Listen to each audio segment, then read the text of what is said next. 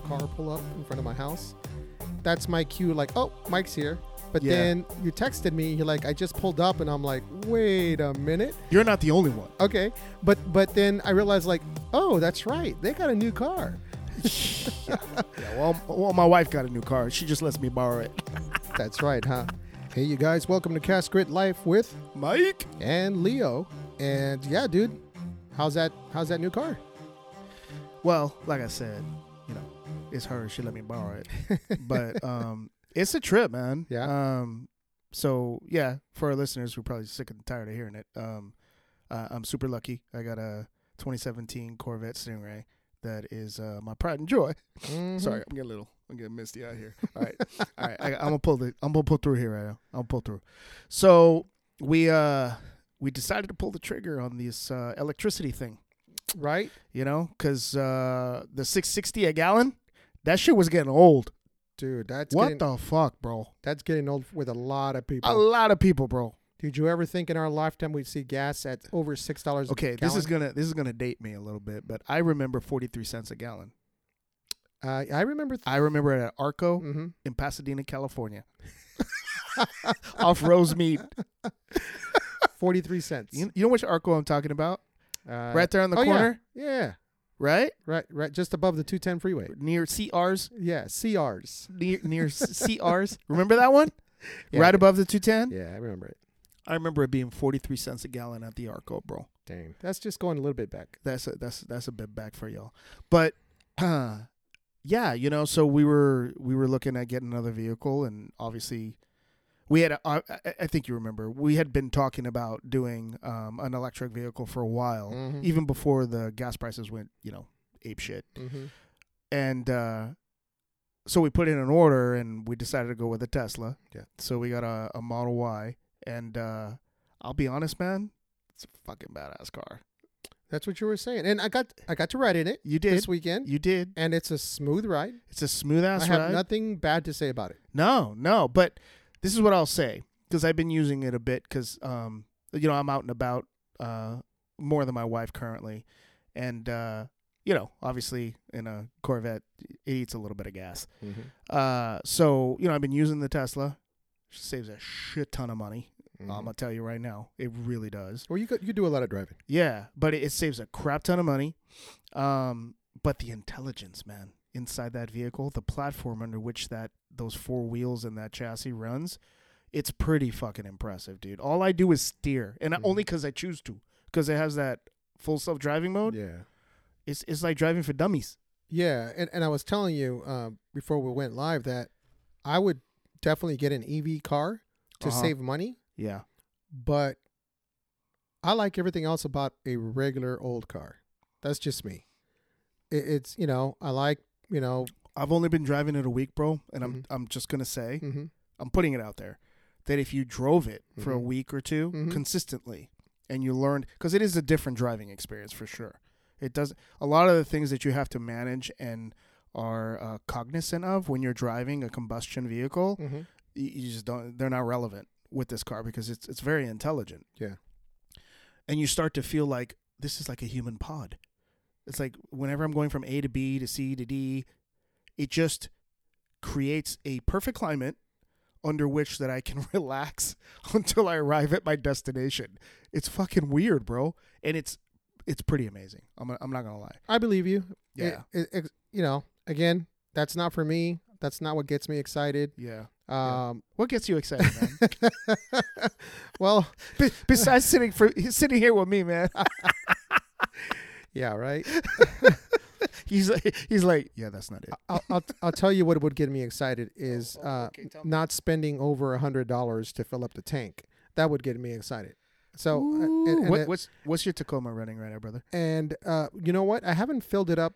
Actually, I did fill it up, and it was pushing 100. That's not dollars. bad. Pushing $100 to fill it up. The Vets cost me, I think it was $98. Hey man, stop talking about cars, man. People don't care about cars. Let's You're talk always about what talking everybody about Let's talk about important things. What are Yeah. you drinking? Dude, that's right. This is the first time you brought it up because I didn't. Yeah, Nice, hell dude. yeah, dude. Hey, I'm not completely useless. Well, Yeah. not completely. let's talk about that. Let's talk about what we're drinking. And As you know, yesterday I sent out a text when I was at Costco You because did. I was really excited to see something back on the shelves.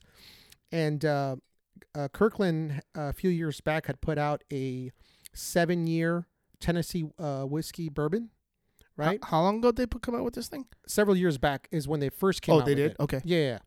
And at $30 for what it is, a 7-year bourbon, at $30 and 103 proof, it is it's a value. It's a value whiskey at that price and for what it is. No, I know you got respect for the Kirkland brand on when they bottle stuff. So yeah, it's not everything because there's some stuff that I've tasted that I didn't like, but this was my everyday drinker a few years a while ago, and I was sad when it disappeared. And it disappeared for at least a couple of years, if my mind doesn't betray me, because I've been holding on to one bottle that I still have of the old one, right?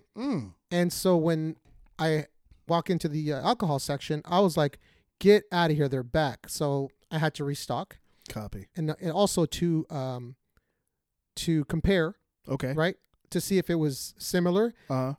Right now, it's not tasting like I remember it, as good as I remember it being. But it could also just be like we were talking my palate, because I have accustomed my palate for much higher proof and richer bourbons. So it could be me. Yeah, we were talking about that before the show because you hadn't had it for more than a year. Mm-hmm. And over this past year, obviously doing the show and different events we get together with friends and so forth, we've been fortunate to test some pretty damn good drams, right? We have, man. So given that our palates have evolved, I've never been shy to comment that I'm not a huge Kirkland fan. Mm-hmm. They did come out with that stretch of bottles from Barton's, right, like 1792 and so forth, right? Which I didn't think. I thought they drank like the Barton's bottles, so I was like good with that. You were good with that, yeah. But not a huge fan of the Kirkland, but I can appreciate. I know what they do. So my wife's into her girlfriends. They enjoy like a vodka mix, with like fruit or whatever it is, those flavored vodkas and whatnot. Wow, man, you gotta be so negative about it. Well, flavored, Yeah, I know. Neither one of alcohol. us. Yeah, neither one of us. So, I know that the Kirkland brand of vodkas, I mean, it's the same distillery as Grey Goose. Right. Same distillery as like Belvedere, right? Mm-hmm.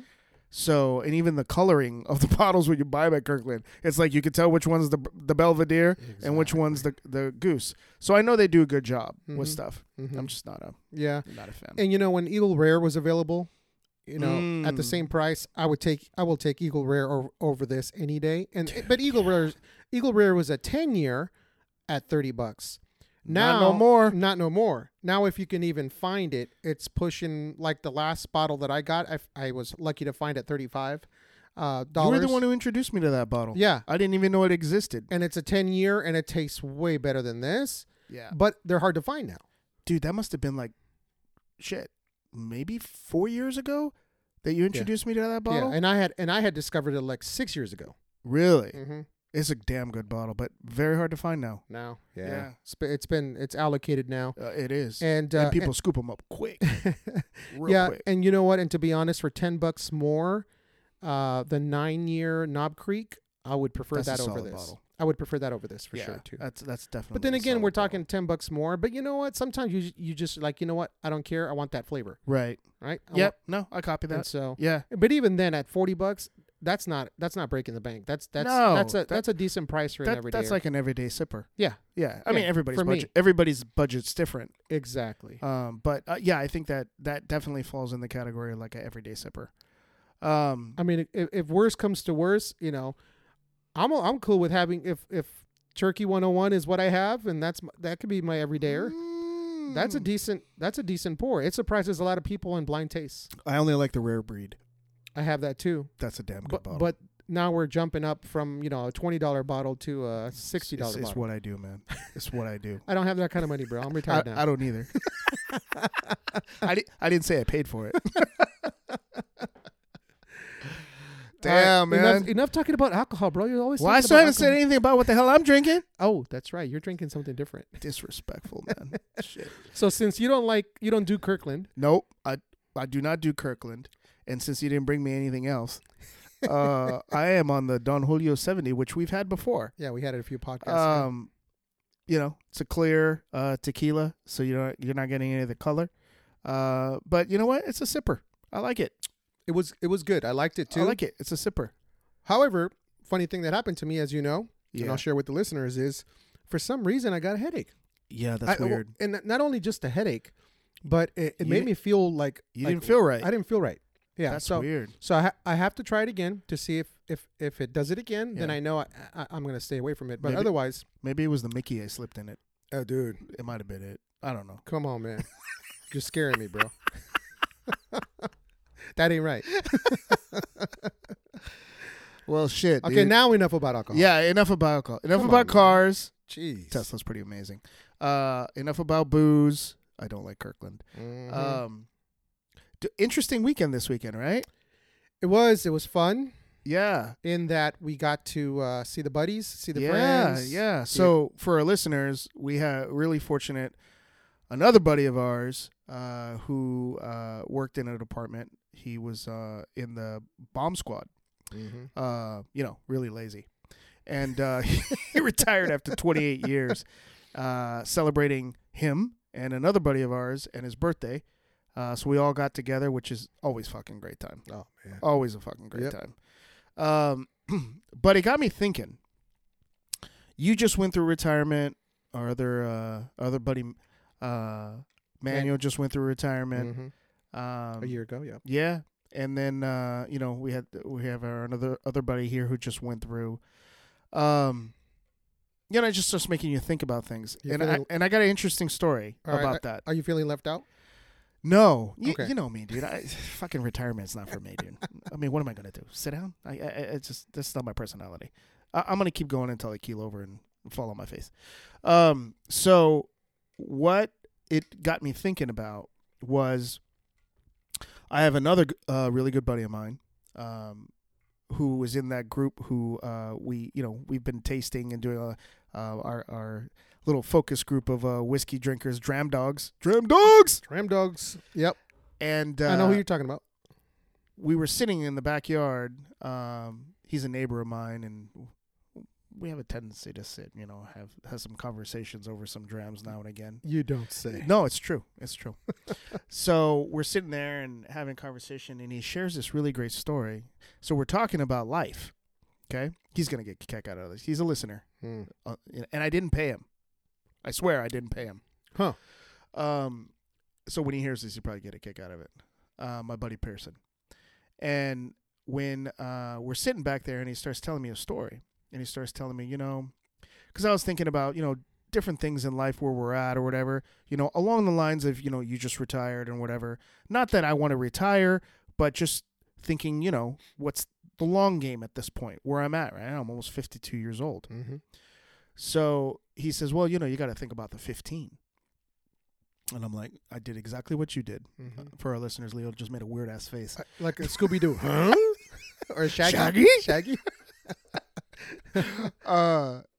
So I did that face. I was like, 15? What do you mean 15? He's like, well, you got to think about the 15 years that are left. I'm like, what do you think? I'm going to die in 15 years? He's like, no, bro, you're not getting me. He said, let me explain. Let me slow it down for you so you understand. Mm-hmm. At 52 years old, you go 15 forward, and that's 67. So decisions that you made when you were 30, 40, even at 40, you say 15, and you go like, well, I'll be like 52. Yeah, still young. So I'm still young. I'll be like what I am right now, and I still feel like I could kick some ass. It's probably not true, but I feel like I can, right? Mm-hmm. So, but when you say 15 to, actually that put me at 57, not 52, from 40. Right. 55. 55. But when you do that from 52, it's a little different. Not that 67 is old, but you're not making the same decisions at 67 that you made at 52, 40, 30, so on and so forth, right? You're not thinking about raising kids, buying a house, if you haven't bought one yet, all that stuff. Just a different dynamic, right? Yep. So he said, so where we're at right now, he had another buddy of his that had mentioned this to him and said, look, you got to think on the 15.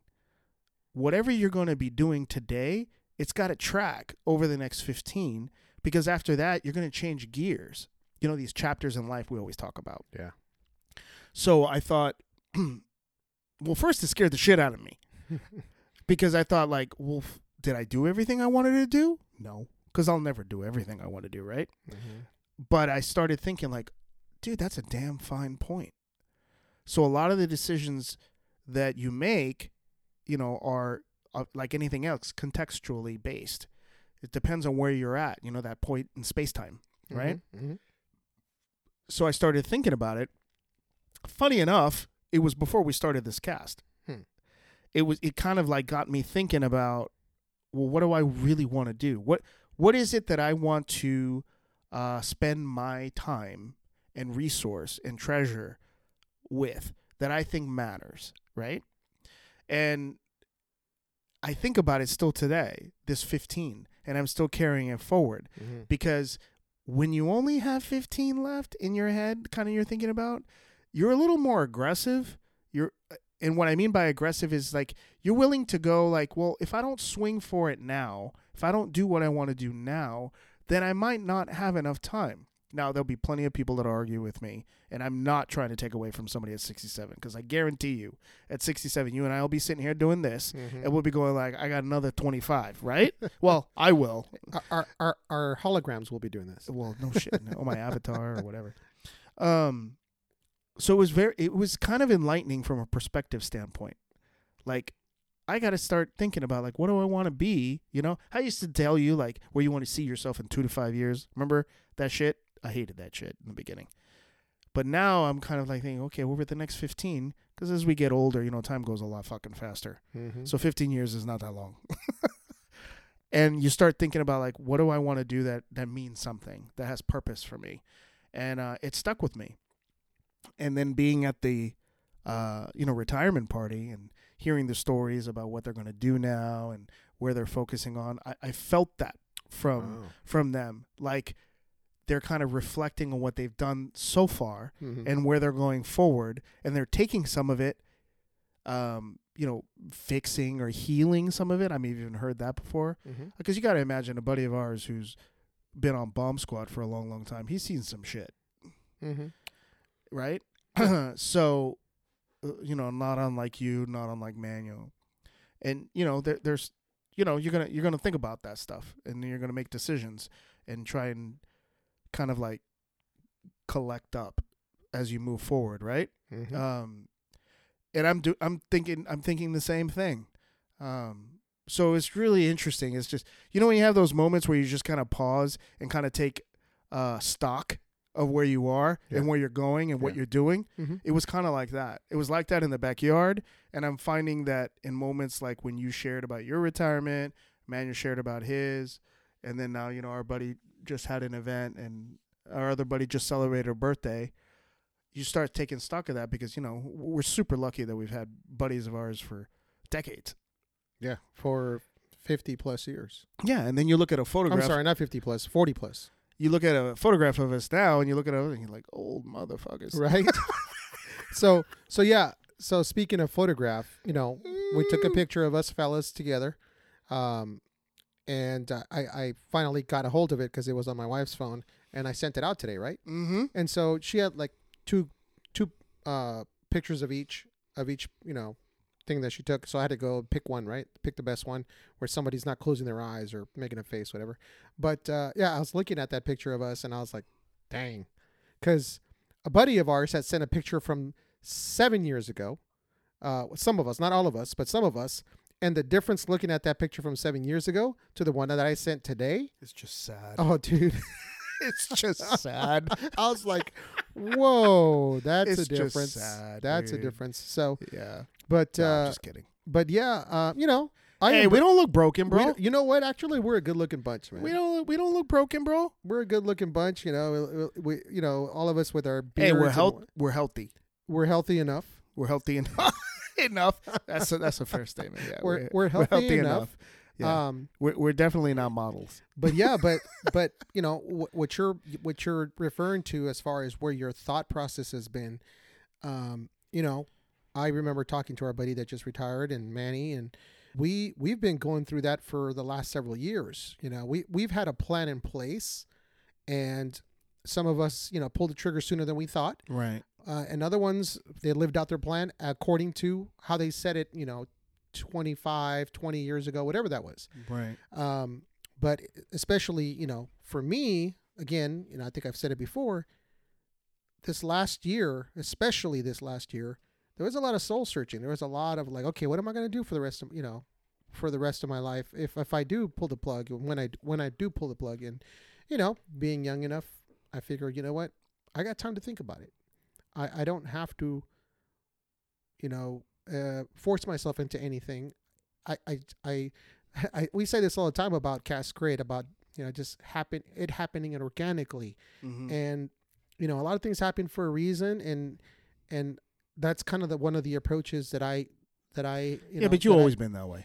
That I've you kind of always been that way. Yeah, but that's one of the approaches that I'm kind of taking for this year. I said, you know, I'm going to take a year off before I go start looking for anything, mm-hmm. and maybe something organically is going to pop up within the year or at the end of the year, and I'm just going to roll with that, you know. But I'm luckily, you asked me earlier, what do you think you're going to do, and I'm like, that's not even in my wheelhouse right now. Yeah, I don't want to think about that right now because I have too many other things to think about. Yeah, but you're not thinking about it because you planned to have time not to think about it. Correct. But that's you, bro. You've been like that since you've been fucking anally retentive since you were like fucking adolescent and shit. Everything's all planned and organized and all that. You've always been that way, and I respect that because I've been the complete opposite for the most part of my life. Even when you know, going back to a story I could tell about my I forget which of my daughters asked me, Daddy, what was the first thing you ever bought for yourself? And I said, organizer. No. And I said, you know, the only thing that I can remember that really stands out as far as the first thing that I bought for myself was a Walkman, a cassette Walkman. That's a big purchase. That was a big purchase. Yeah. I got it for my 16th. Was it Sony? No, it was Panasonic. Oh, that's good. And it had a cassette with auto rewind. I'm sorry, not auto rewind, reversible. It was reversible, so you didn't have to take it out and flip it. It automatically played the other side. Oh, that was a new feature. That's a big feature. That was a new feature back then. Yeah. What is this, like 82? No, it's going to be 86. Oh, it was 86. Yeah, because it was I was 16, so I was a sophomore, junior, and anyways, the point to my story, that story, is that I told them, yes, I saved for over a year. Birthday money, Christmas money. You saved for a year? Easily. Really? Because it was like, you know, $5 here. Because, you know, back then you didn't get much. I mean, if you got $5 or $10 even. I didn't save a nickel back then, dude. So I was meticulous about my planning because I knew I'm going to buy myself something good. So I planned to save my money. And then I got my, you know, once my birthday reached, I said, I'm going to buy this for my birthday. I went over there and I figured it out. I found out which one I wanted, and boom, I got it. And then my second big purchase was a boombox. And that was about a year or two later after that, because after that we got jobs. Remember? Yeah, dude. I did not know that story. I knew you had a I think I genuinely remember the Walkman, and I genuinely remember the boombox for sure. I remember the boombox because it had the high-speed dub, didn't it? Yep. Yeah, and I remember we used it. Oh, yeah. For stuff. Oh, yeah. Back in the DJ days. That's right. Yeah, for our listeners who know, Leo was the DJ. I just carried shit. How funny that we started out back in 80... Fuck, what year was that? 86, 87? 86, 87. Yeah. And we had a small DJ group. Mm-hmm. That you were the primary fucking, like, mixer, scratcher, all that other shit. I didn't scratch, but I was the mixer. You could do it. Yeah. Once you put the penny on it, man, you were on the technique, bro. You were solid on the needle. Yeah, on the needle, dude. You were solid. But how funny that we back, dude. What's that, like fucking 40 years ago, 35-ish. Yeah. And we did that. We genuinely did that. We got booked for gigs. Mm-hmm. We played gigs, like paid gigs. Mostly family weddings. So we still got paid, brother. We still got paid. And I remember that how funny that you fast forward and here we are with audio again. Mm-hmm. Well, it's not something that would be surprising for me. For you, it's not. No. For me, well, it's probably not surprising for me either because I just got a big mouth. But back then you did it. Hell no, dude. I was shy as shit. If you told me we would be doing a podcast, oh, dude, you would have laughed your ass off. Like, you? It's like, I know I'm shy, but you? It's like, dude, you got to talk in public before you can do that. Yeah. But anyway, so it's just interesting, and you're just proving my point. You've always been that way, dude. Yeah. You set what you want to do, and you are patient as fuck mm-hmm. to just like knock it out. Mm-hmm. I mean, that's the whole point of that's discipline, bro. Mm-hmm. That is. I did not have it. No, you did not. I did not. If I had $20 in my pocket, dude, it would burn a hole in my pocket. It was gone. I could not wait to spend that. Mm-hmm. Mm-hmm. Oh shit! But to each his own.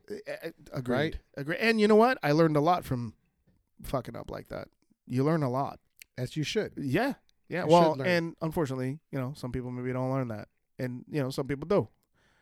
Well, for some people, it takes a long time to learn. Well, I'm 52, so it took a little bit. No, but circling back to my original comment, it just makes you think about what you're doing, putting it in perspective, mm-hmm. and then seeing what other people are doing and celebrating their achievements thus far. And then whatever achievements they've had up until that point, it's like, so what's the next chapter? Have you written it? Have you outlined it yet? Sometimes, like you just shared, you got a blank page for a year. Yeah. It'll be what it is, and you'll write it down as mm-hmm. it happens, mm-hmm. right? Yep. But there's another chapter ahead of that blank one that, you're kind of going like, well, at that point, I got a couple of ideas of what I'm going to be doing, and we'll see what that chapter looks like. Exactly. But you know what else it got me thinking about? What? It's gonna sound fucking morbid, but a little bit of mortality, bro. You have to at our age. A little bit. Yeah. Have you noticed that? I mean, 52 is not old, right? Not at all. How many like funerals and shit? Like people start not commenting about like funerals for your peers, but the parents. The parents, yeah. man. Yeah. The parents, the aunts, the uncles. Mm-hmm. You start seeing that happening. Yeah. And I've probably noticed it over the last few years that's become a thing. And it's a very weird experience. So, you have to think about it. And, some people choose not to, but I think you're doing yourself a disservice if you're not thinking about it. Because for me, that was one of the many factors for my retirement. I wanted to have the quality retirement life or quality retirement time while I'm still healthy enough. Because we all have issues.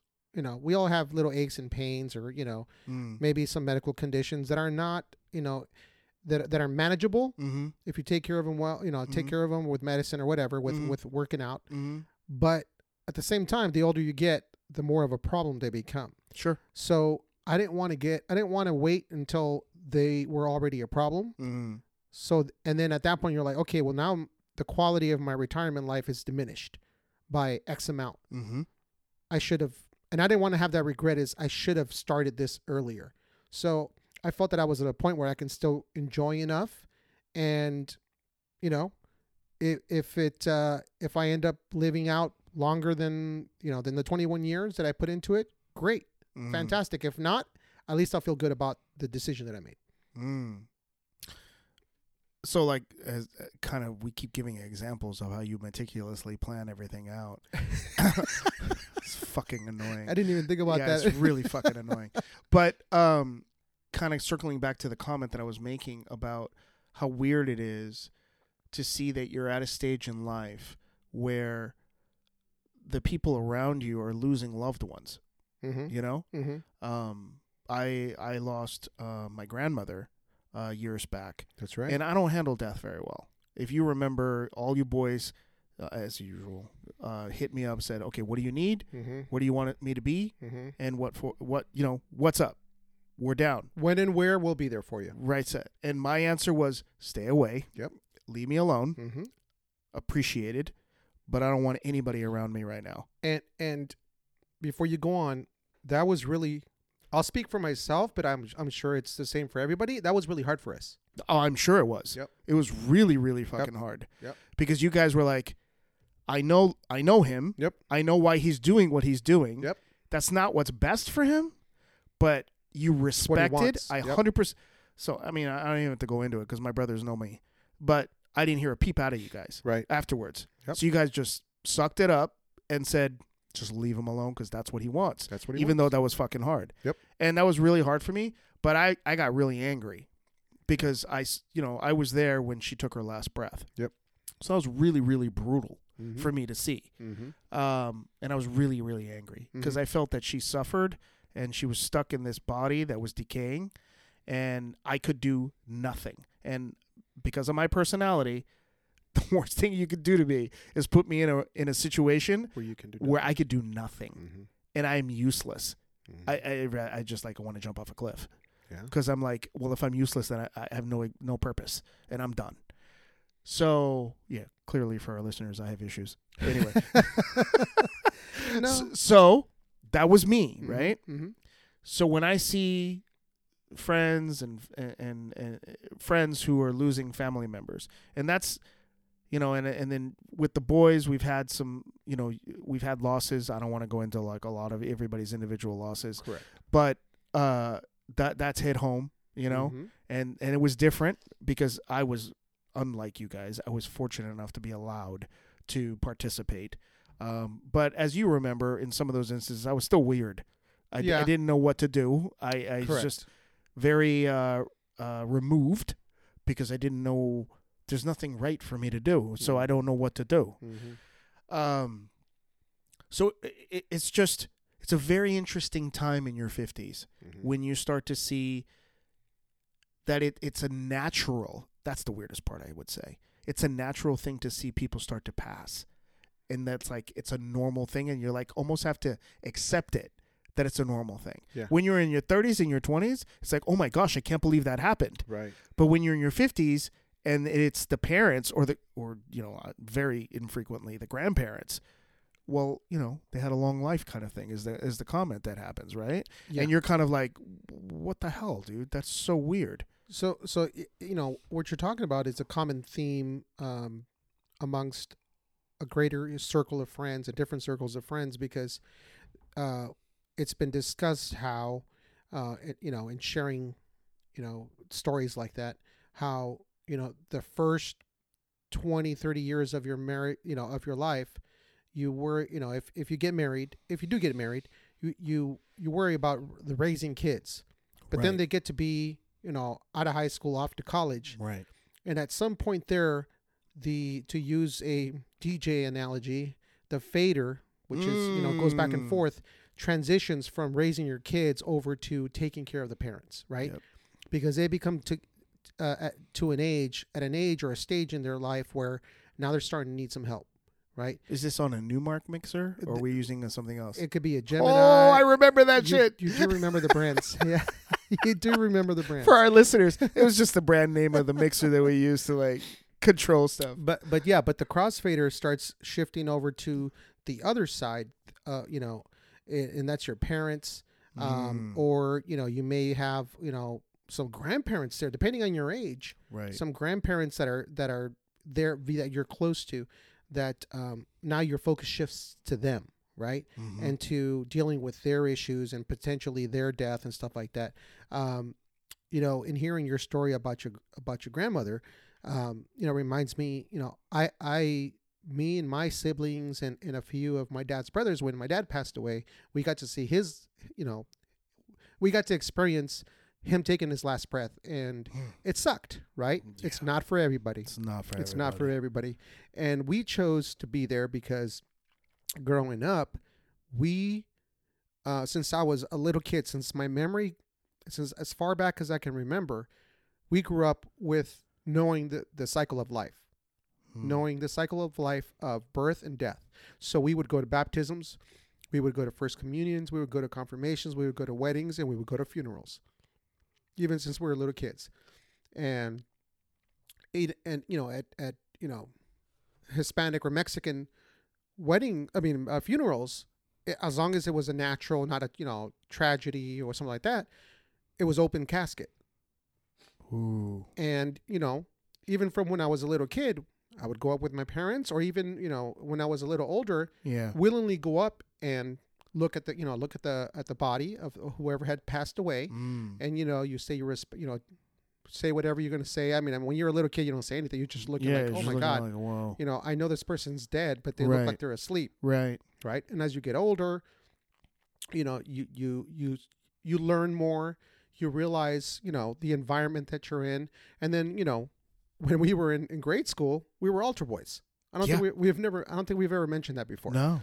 But all of us were altar boys. So we used to be altar boys at weddings and at funerals. Right. So again, which is interesting because we have mentioned on casts that, faith is a part of your philosophy. Right. In life. Yep. It's not mine. No, But we both had the same beginning. The same beginning. We had the exact same beginning, and we just took different paths. Right. But I don't think that makes us that much different. No, it doesn't. It doesn't because obviously we're friends for a reason. Yeah. Up until now. Yeah. So we have a commonality. What do you mean up until now? Was tomorrow going to be different? Shit.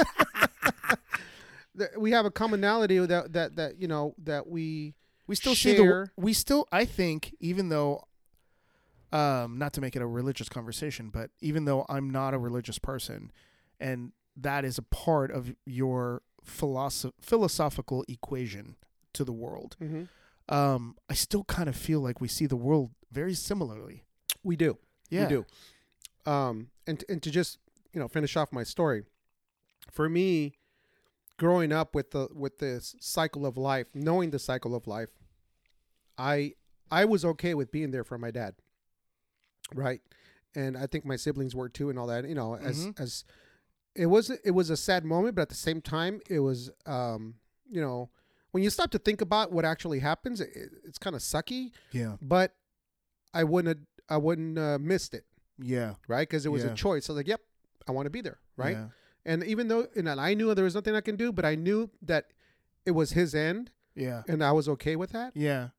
And, life goes on. Right. Life goes on. And then even in my career, I got to see all kinds of death. Right. Yeah. In my previous profession. Yeah. I got to see all kinds of death. And, you just for me, at least personally, it's part of life. And, you just deal with it when it comes as best as you can or as appropriately as you can, and you go forward. But yes, at 50 something years old, or even in your 40s, you got to start, your time is on the back end. It's getting there to the point where, you got to start thinking about it. Like you said, you got to start thinking about those 15. And, along with the 15 and what the stories and examples you shared, it's interesting. We invest ourselves so much. I mean, the entire show is about, what forms grit, right? What casts grit? Cast being, shaping and molding something with, heat and fire and energy into what it's supposed to be, which for us is grit, right? Because we believe that that's the ingredient that separates those people that get it done and those people who don't. Because I think, and you'll agree with me, I believe, that anything that worth doing takes grit. Yeah. Because if it has value, it's not easy. It's not easy. Nope. It takes work, and it takes guts, and it takes discipline. And a life, right? A life. How fragile are we? At any moment, man, you talk about ailments at 50 or something like that. I consider myself pretty lucky. I really don't have any. I have high blood pressure, but that's just because of my fucking personality. But I take very minimal amount of blood pressure medicine, and I'm straight. That's self-induced. It pretty much is. But other than that, I have no ailments. I mean, I feel great. I could kick my own ass at 20-something years old. But a life, you cannot deny that in this body that I'm in, it's fucking fragile, dude. Mm-hmm. The wrong consumption of an ingredient, the wrong climate, the wrong altercation can break it. Yep. Just completely, sometimes, without you even knowing it's falling apart. And you wake up one morning and then boom, like, holy shit, I got how much time left? Yeah. And you thought you were fine. So it's a very fragile, kind of tentative thing, this thing we call life. Mm-hmm. And we invest ourselves so much in, like, you know, the money we make and the careers we have and the grit we put into the projects and the purposes that we find, you know, our family, our kids, our wives, our friends, our projects, our portfolios, our fucking all that shit, right? At the end of the day, it's a short run that we have, right? And that's, I think, what's most telling to me is that now that we're at the age that we are and we're seeing people, not to make this a fucking morbid episode, but seeing people come to the end of the journey for the journey that they had in that vehicle that is their body, you start to, like, look at what they did over those, you know, 50, 60, 70, 80, 90 years, right? Yeah. And you start wondering, like, did they feel that they got the goal? Because we all know at the end of the day, based on today's technology, the run is short, mm-hmm. and there is an end. Mm-hmm. You know, in this body, right? I mean, thermodynamics, there's no end to energy. Energy is just, you know, it's shared and it's displaced and it goes someplace else. But for the purposes of the human body on planet Earth, it ends. And then you start to wonder, that's what struck me, is like you look at people in retirement, you look at people now that are starting to pass, and then you go to these ceremonies where people, you know, have the videos and the eulogies and all that other stuff, and they talk about a life, like everything that they've done or didn't do or wanted to do. And you start wondering about the purpose of it all, you know? Mm-hmm. You know, a lot of this is being driven of, you know, it's funny because we're only talking about humans, but this doesn't only work on humans. It also works just on biological species. You know, I have a deer pet, a white golden retriever, mm-hmm. that just turned 15 years old. Mm-hmm. And he's on the home stretch, man. Mm. He's not I don't know how much longer. Mm. Let's just put it that way, right? Mm. Really tough. Really fucking tough. I've never been connected to an animal like I am to this one. Mm. He has created great memories for me that I will have for the rest of my life. I have fantastic memories of sitting in my backyard, listening to Johnny Cash, as you know I love to do. Yep. Having a real good barrel-aged stout or a cup of coffee. If I happen to be smoking something, he's sitting out there in the morning with me. I've had days where it was pouring rain, smoking a brisket. Meat. Yeah, okay. Smoking a brisket for 12 hours. I'm up at 4 a.m. It's pouring rain. I'm sitting under the, you know, the whatever, my backyard's covered or whatever. Yeah. And he's sitting there with me listening to Johnny Cash while I drink my coffee, and then later in the afternoon I have my beer and he just wants to be around me. Mm-hmm. He just wants to keep me company, and I'm keeping him company. Mm-hmm. Just such a relaxing moment, you know? And then to see his body start to give away, you know, like we see human beings do. Yeah. And you wonder, you know, what he's thinking, because he can't articulate what he's thinking. And you start to wonder, like, what's the most important thing for me to think about every day when I wake up, when I open my eyes and before I close them that day, to do that when that moment comes, I can look back and feel like it was a good run. That's a really hard thing to define. Yeah, especially with a species that you have limited communication with. But I think it also works for humans. Well, okay. It works for both. Yeah, it works for both. I thought we were just still talking only about the pet. No, we're talking about both. Yeah. I shared that, you know, I lost my grandmother years ago, and that was very difficult. But I haven't really had, and we've had guests on here, you know, that have shared some really powerful experiences with this kind of thing. And I'm, you know, now I'm with my dog. I'm kind of going like, this is hard, you know. And I know a lot of people are very connected to their pets. I mean, I know you love your dog very much. So it's an interesting thing to see, and I see parallels in your connections to people too. Just because they can't communicate with you, it doesn't mean you don't have a connection. You know? No. Up until you just mentioned my dog, and up until, what is it, 9 months ago, we didn't have a dog. Your dog is a badass, by the way. I love that dog, dude. He's such a sweetheart. He's a trip. But just to piggyback off of what you're saying and to validate what you're saying, we just got our first pet ever, which is a dog, 9 months ago. So mid last summer. Now, with him having been with us for the last 9 months, you become really attached. I always crazy attached, very attached. Yeah. And they indiscriminately, will love you, and and they would just like you said, like my dog just wants to be around. He has FOMO, right? You know what that is, right? Of course. Yeah. He has fear of missing out. He wants to be right next to you, touching you, so curl up around you, wants you to pet him, all that kind of stuff, right? We're trying to make him a little bit more independent because he's a rescue. Mm-hmm. So he has some, some mm-hmm. ticks that, mm-hmm. That we're working with, but it's a super sweet dog. And at this point now, we're all really attached to him. And even though I'm okay with the cycle of life, but, so far we've been talking about the cycle of life from beginning to end, right? Whenever that is. Right.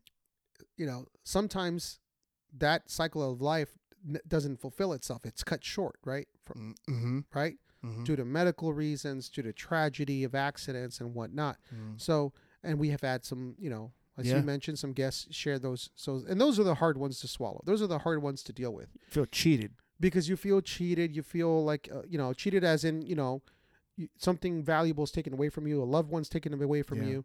Or even if they weren't your loved one, they were so young. Why did it have to go, right? Yeah. Yeah, like our buddy Ray. Yes, like our buddy Ray, our guest buddy and guest Ray from episodes ago, and so so there are those instances as well. But I feel you. We're getting back to the pet thing.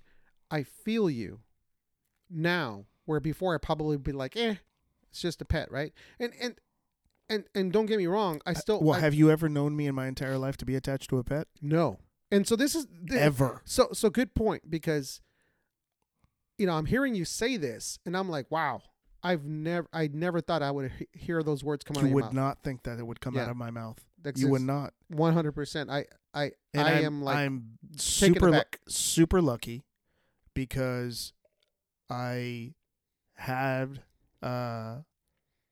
our white golden Dusty,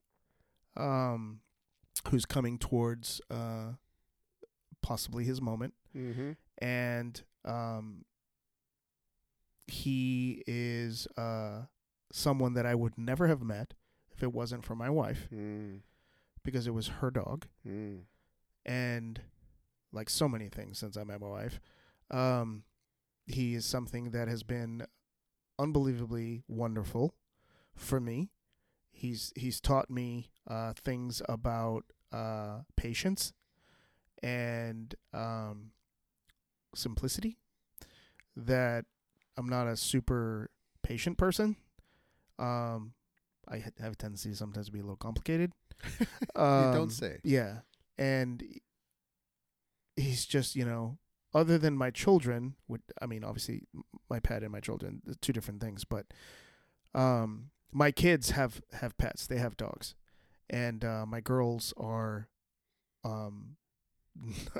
there's no way to separate my girls from their dogs. They adore their dogs. Mm-hmm. And this experience has been very enlightening to me. And it's also difficult to see this stage that I'm going, that we're going to be going through. Yeah. But I feel that I'm a better person because of Dusty, which sounds kind of weird to say because he's a dog. Yeah. But man's best friend, though. I've never seen any organism love something so unselfishly as a dog. Mm-hmm. It doesn't care what your mood is. It doesn't care what the day is. It doesn't care it doesn't care. It just wants you to care. That's all it wants. Yeah. And as long as you give it that, it's the happiest freaking thing you've ever seen. And they're actually pretty intuitive super intuitive. Because if you're not feeling good, or if you're acting sad or depressed, or, you're having a quarrel with one of your family members, they get very concerned, right? And they're trying to get in the middle. They're like, hey. That's why I have all those therapy dogs. Yeah. They genuinely help people feel better. Yeah. Like, feel better. Yeah. So between seeing people at our stage in life going through this life and then coming through it, right? And all the work they put in to create whatever they did in their time, and then seeing the mortality of a wonderful pet who never did anything wrong. Mm-hmm. I mean, genuinely, you can say that about a dog. Dog never did anything wrong because it wasn't calculated. He made mistakes like a child does. Oh yeah. Makes mistakes like a child does. Except for the 100 times I told my dog not to dig in the flower beds, and he still digs. You know what? He's a dog. He's a dog. I mean, that's what dogs do. You know what? I got over it after like the 12th time. You know, I mean, I won't go into detail, but my dog is not in a good physical state. Yeah. And he's going through a lot of really difficult things that are, I'm going to be honest, that are annoying. But I can never be angry with him. Mm-hmm. It's not his fault. It's not. And it teaches you, like, compassion. Because you're just kind of like, because you can't communicate with him. You can't explain what he should be doing. You just kind of use tools to educate the dog based on how they understand. So you start to be a lot more compassionate about the struggle, right? Yeah, no, for sure. And I'm not a very compassionate person. So he teaches that, So it's been kind of really enlightening with unfortunately seeing people transition towards retirement, or seeing people in our peer group lose loved ones. Mm-hmm. And then now me going through this with the dog, and it's just making me think about mortality, the 15, purpose in life, all the grit we put into what we try and do, and how important it is for us to have a real purpose that we believe in, that whatever the run is, however long it is, that as long as we make progress in it, whenever that number or your ticket comes up, you felt like, you know what? I fulfilled what I was supposed to be doing in the time that was given to me. You know what I mean? Yeah. No. Do you think that, because of the advances in medicine, more than anything, people are living longer in the last several decades? So I appreciate you asking that question, because I have an answer. So, well, I haven't even finished. Okay, go ahead.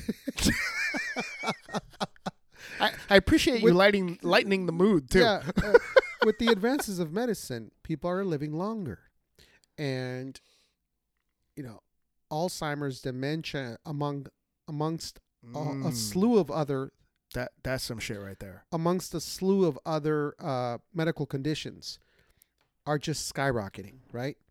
Do you think it's because we're living longer than we should be, or do you think there's something else going on that that's in the food and the air and the environment that's causing this? And because there's some people that are completely aware and lucid and whatever other word you want to use at 80, 90. Well, that's a good word. Lucid is a good word. And they're fine, but those previously mentioned conditions are just skyrocketing amongst the older population. So what do you think about that? Have you ever given it any thought? I appreciate you bringing that up, because I actually have. Like, I didn't think you would have an opinion. For our listeners, he teed me up right there. No, I think that there's merit, that there is some biology of a human body that, because of technology, nutrition, and science today, gets extended. Mm-hmm. That otherwise, if you go back in history, given the circumstances that were and resources available, that biology would not have lasted. It would have ended. And given that, the organ that is most susceptible to deterioration, because the other organs are being supported vis-a-vis science and nutrition and environment, is the brain. So because those other organs aren't failing, because if you go back 80 years, heart attacks and kidney disease, or rather, that would take people out. I mean, you go back far enough, the common cold would take people out, right? True. So because of the advancements in pharmaceuticals and in all these other scientific variables, yes, I do think the human body is lasting longer than it did. And what we're starting to see is, like any equation, or let's say any chain, the weakest link is the one that starts to give out, right? So I think that the brain, because remember, the human body is considered legally dead based upon the brain being dead. So you can have heart failure, lung failure, kidney failure. They can keep you going with machines. Yeah. But they cannot keep the brain going with machines. So you're legally dead when the brain stops functioning, right? So that particular organ, and we're seeing this in mental health. We've talked about this on other casts. Right. That particular organ is still a little bit of a mystery, not in the sense that we don't understand so much of it, but in a sense of treating it is still a little bit of a mystery on how to get our hands wrapped around it, right? When you think about Alzheimer's, I mean, shit, dude. Did you hear about the latest press release? With Bruce Willis. Aphasia. Yeah. I mean, I had never heard of it before. Yeah, so it's kind of a smaller scale Alzheimer's. So he doesn't process language well anymore. So it creates a lot of confusion, and he's forgetful. His short-term memory is starting to go. So it isn't full-blown, and I'm no medical professional, so I'm giving you a paraphrase here. So it's not full-blown Alzheimer's or dementia, but it is it's headed in that direction. In my opinion, it's headed in that direction. So I think that we're seeing the human body in certain people start to give out in the weakest link, which is the brain, because it's not being supported sufficiently. Now, having said that, there are many. I'm a huge fucking fan. It wasn't the only reason I bought Tesla car or own the stock or any of that. I know where you're going with this. Is that Elon has been pretty clear about his belief that the ability for science to formulate a system under which we could prolong the biology of the human species is not incredibly difficult to execute with the right appropriation of or allocation of resources. Now, are you referring to, and is he the one with the neurochip in the pig? So he has a company called Neuralink. Okay, it is. Yeah, he has a company called Neuralink, amongst others. Big fan of Elon, if we could ever get him on the show. And in Neuralink, what he does is he uses hardware and firmware to implant the neurological system of the human body to facilitate communication wirelessly through like data waves to receive and transmit information from the human body, right, without any verbal cues. Right. But that's a separate thing. That's just communication. So there's a number of different entities and organizations and scientists that do believe, because of DNA sequencing and CRISPR. I don't know if you've ever heard of CRISPR. No. But CRISPR is a system under which you can alter DNA. I thought it was an air fryer. No, it is too, though. They make some crispy ass freaking shit in there, dude. CRISPR is a DNA sequencing system that allows you to alter DNA for the purposes of healing or changing a person's DNA to remove genetically defective or genetically less than attractive traits. That sounds scary. So that's a rabbit hole. Just an equation, man. Yeah, it's just a rabbit hole, though. Well, DNA is just an equation. That's all it is. Mm-hmm. So as long as you can create an equation to alter that equation and get the summation that you want, you can do it. So long story short, I think, in my really humble opinion, that we have the necessary ability and resources now to address it, to extend life, to absolutely extend life. Because when you look at like stem cell research and you look at what stem cells do for babies, you know, let's put the morality aside for a second, and you take stem cells regenerate cells. That's the purpose of them. That's what they do for babies. They help them grow and build. So if you were able to harness that energy and then apply it in a very specific manner towards the deterioration of cells that occurs when you get older, you could reverse it. Not reverse it, you could just stop it from happening. So you would reach a certain point, because all getting old means is that cell decay. Yeah. That's all it is. Yeah. It's just cell decay. It's like a half-life on radioactive material.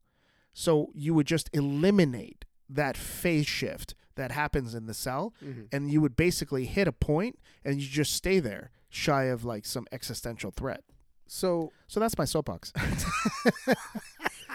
How about drink some more tequila? Yeah. No, you have, I mean, you're very intellectual, so you have a good grasp on the concepts and stuff. And no, I just read a lot of comic books. I appreciate you, putting it in somewhat of layman terms, and helping me understand it and the listeners understand it. But going to my perspective on that whole thing is so okay. Yeah, I agree with you. Medical science has a lot to do with us living a lot longer. Yes, but I don't necessarily feel that it's a good thing for medicine and the medical field and science field to extend life forever. Ooh, that's a good argument, right? Because I don't think we were meant to live forever, or at least for super long periods of time. And that's just my thought. But on top of that, I think it would pose very, very difficult sociological, is that the right word? Sociological and economical burdens on the world. It'd just be economical. Economical. Yeah. Okay, economical burdens on the world, because the population would just skyrocket, right? It would skyrocket if we wouldn't limit the birth of a new population, and we're still having people live a long time. I think it would create issues for the world in general. And that's, like I said, that's a whole nother rabbit hole, but I don't think it'd be a good thing. So I got comments. Go ahead. In my opinion, I think the ideal situation, it would be for medicine and science to allow people to live a decent life at the end without any super major complications. And then at some point the cycle of life ends, still naturally to a certain degree. And then that's it, right? Because we've gone from the times of even before Jesus and Jesus, using Jesus as a reference point. We could just say BC AD. BC AD, which is based on Jesus. When they used to live late 20s, early 30s. That was the average span of life way back then. And now we're talking 80s, 90s, very few to 100s. But, you can pretty much say 80s and is probably the average. And then a good amount of 90s, and then very few hundreds. And I think, that's a long time compared to way back then, right? Were you done? I'm done. Okay. For now. So, disagree on multiple levels. I will start with what you closed. A long time is subjective and relative. If you think of 100 years in terms of physics, it's not even measurable. You think in terms of the universe, which is what you're made up of. Yeah. Not even. It's not even measurable. It's not even a speck. It's not. It's nothing. Yeah, it's not measurable. So, given that you are put together of particles that are part of the universe, and they're just configured in this body that we have as a human species, longevity and lifespan is a relative thing. You're only doing it because, from a consciousness standpoint and your existence, your cognition of the world is based on, people only live, for 80 years, 100 years is a long time, right? Okay. Before you continue, because you took it, cut me off. Because you took it to a whole different level. I got to make my point too. I'm gonna let you continue. Because you took it to a whole different level. So, my opinion and perspective, solely based on humanity on Earth. Okay. Mm-hmm. All right. Mm-hmm. On humans living on Earth to this point, and how we have evolved and modernized to this point. Correct. So I just wanted to make that clear that was my perspective was based on that 100%. But go ahead. Yeah. So actually that helps because what you just said is what I was. It fits into what I was stating. Oh. Your relative subjective view of longevity is based on that. It's based on the human experience up to this point. Mm-hmm. And up to this point, the human experience is, 100. Sometimes you read about somebody at 120, right? Really unusual. Very unusual. Right? So that is what you typically see. I mean, if you go back into the 1800s and stuff, you can find people that lived up to 100 years old and stuff. There are instances of that, right? Okay. What I'm suggesting, however, is that doesn't necessarily mean that is accurate in terms of what is realistic and possible. And the reason is that it has to do with our understanding of physics and what can happen, because biology is just a derivative of physics. So the biology that exists as a human species on the earth is derivative of the possible available material that is in physics. Mm-hmm.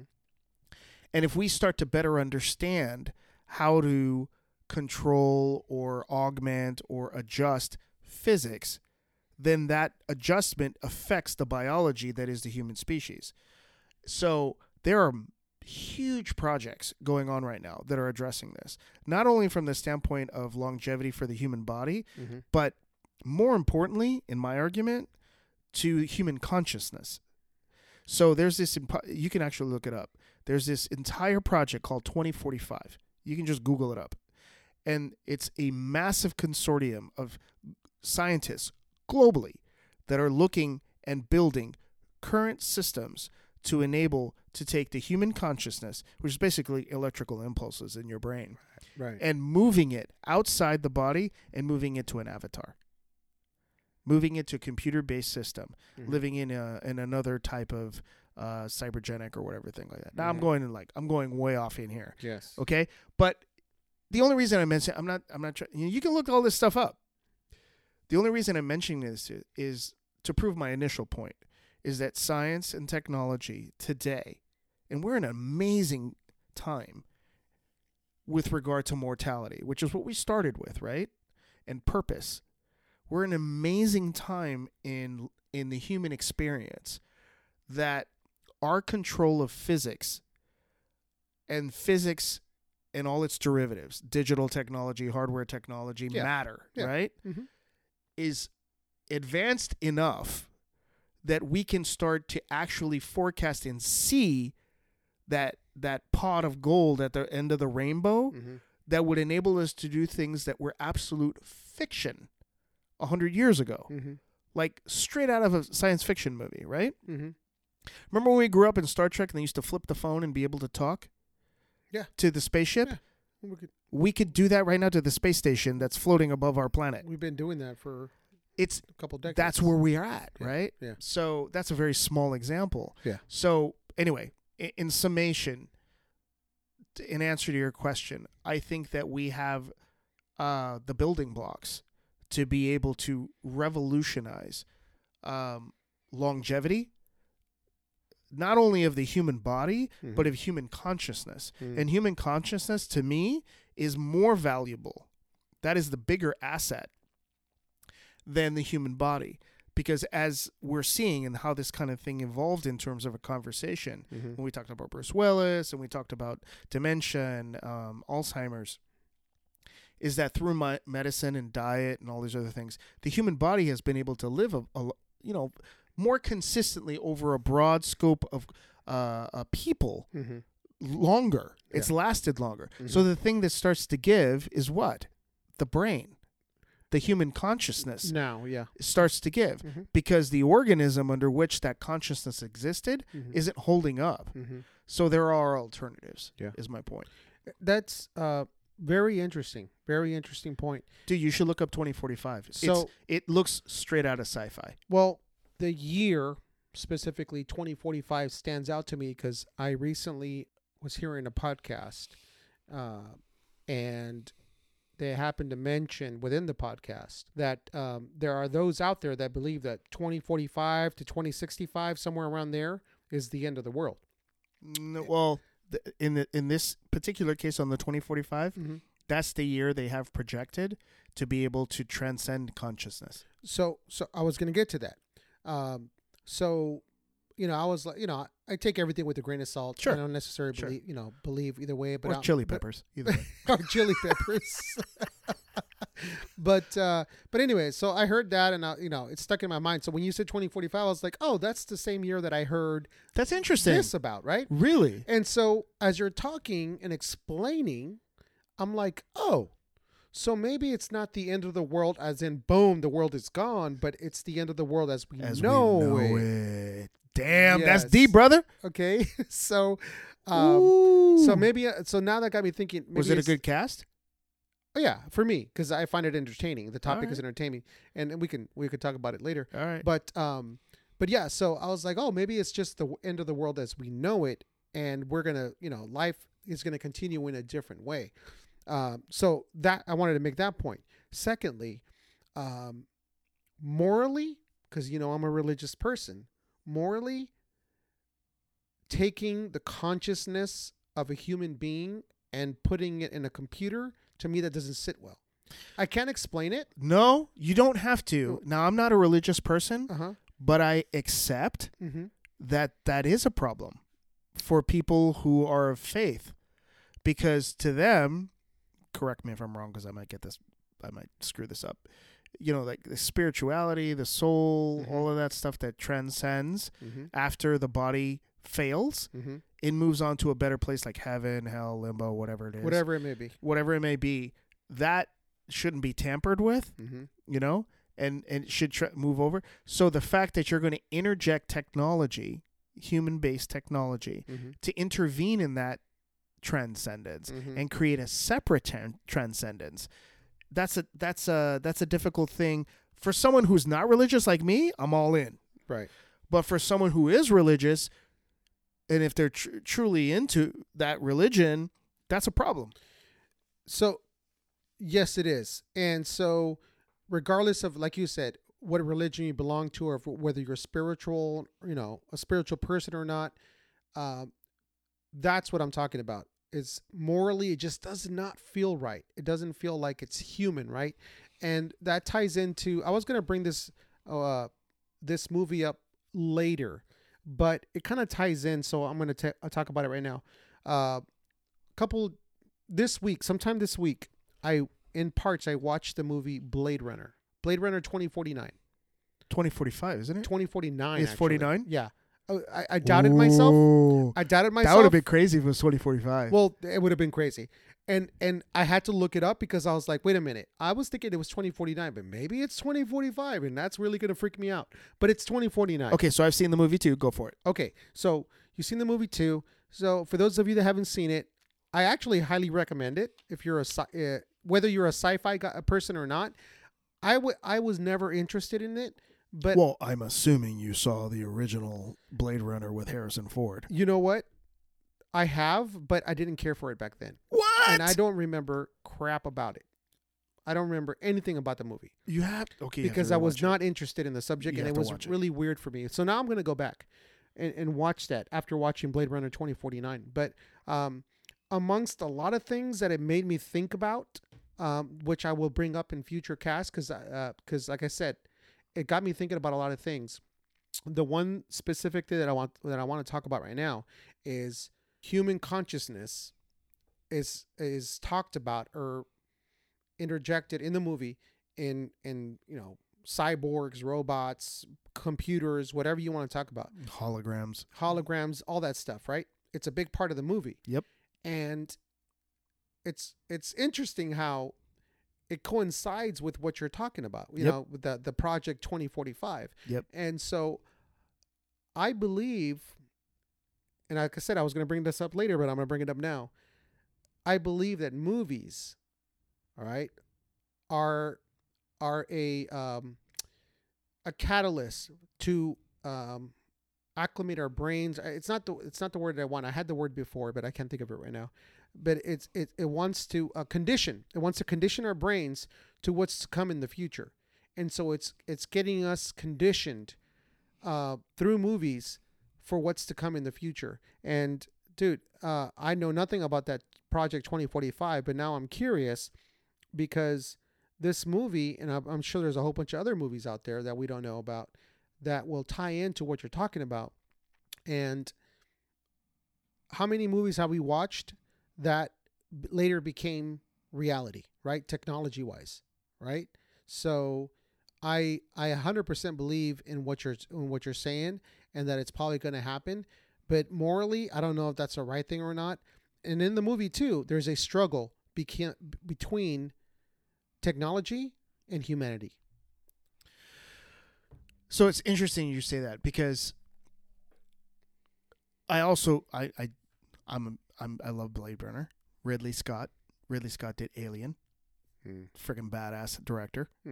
And 2049 was good. It wasn't, I mean, I really like Blade Runner, so it was different.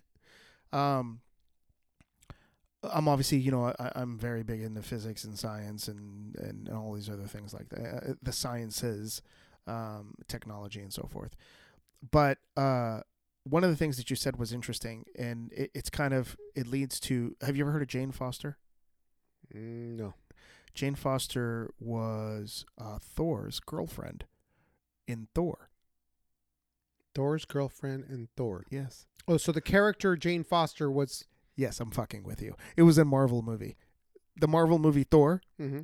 So one of the things that she says was, I think it was Arthur C. Scott, who said, science fiction is a precursor to science fact. And I don't know how much of that. I'm stealing from Marvel because, you know, I'm a big Marvel fan. But you're backing up what I'm saying. I'm backing up what you're saying. It's coming from a Marvel movie, so both of us might be completely out of our fucking gourd. I believe it 100%. But science fiction is a precursor to science fact. And the reason is because most science starts with a vision. A scientist, physicist, biologist, neurologist, whatever it is, starts with a vision of the possibility of a theorem. And then through experimentation, that theorem is then formulated into a argument. And then that argument is tested through experimentation as quote unquote fact. Mm-hmm. And then only then is it considered like a substrate for science testing. And much of science fiction is untested scientific theorem. You know, I made the joke about Star Trek. Yeah. You know, some guy on set was thought like, well, there should be some way to be able to communicate with a spaceship outside our outside our hemisphere, you know, outside our stratosphere. So he just went ahead and made some flippy thing and, you know, Scotty, beat me up. And it is what it is. And today it's truth. The point that I'm making is that I 100% agree with you that there are many ideas in the human consciousness that theorize an existence of something, but they don't have the tools or the math to demonstrate its true validity. But that's the beauty of science, is that science never, and this is why I'm so much into science, science does never really tries to profess that it's 100% right. Mm-hmm. Science predominantly theorizes, and then it asks everyone else to prove them wrong. I love that. No. You know what? We got to stop drinking. It makes for good conversation. It makes for entertaining conversation, bro. Because at the end of the day, who the fuck are we, dude? Yeah. What do we know? These aren't his words, but he used them last. Who? In our last guest, famous words, Tim S. We're just Joe Schmoes. Yeah, no, it's true, dude. We're just a regular old Joe. Hey, but we're still American citizens, and we have a vote, and we have a right to our opinion, and we have liberty, so we get to express our opinion. How wonderful is that? And amen to that, brother. Salute to that, brother. Because we get to sit here and talk our shit and put it out into the ether, and some people can listen to it. People who don't agree with it can turn it off. Mm-hmm. People who agree with it can be like, yeah. And then people who think it's just batshit crazy, but it's entertaining, can still listen too. Absolutely, brother. Hey, man, it's been fun again, like always. Always, brother. Like always. Always. And I look forward to our next episode. Ooh, I think we got a cool guest coming up next, no? Yes. Okay. We got a very entertaining guest coming up next. And a couple in the shoot that are, some deep stuff, man. It's been pretty cool shit. I mean, people have referred to us, and some cool shit. Like, it's surprising that anybody wants to fucking talk to us. I don't find it surprising, brother, because I believe in what we're doing. So, you gotta get all deep and shit. I was just saying. Hey, brother. All right, man. Until next time. Salud. Salud, brother.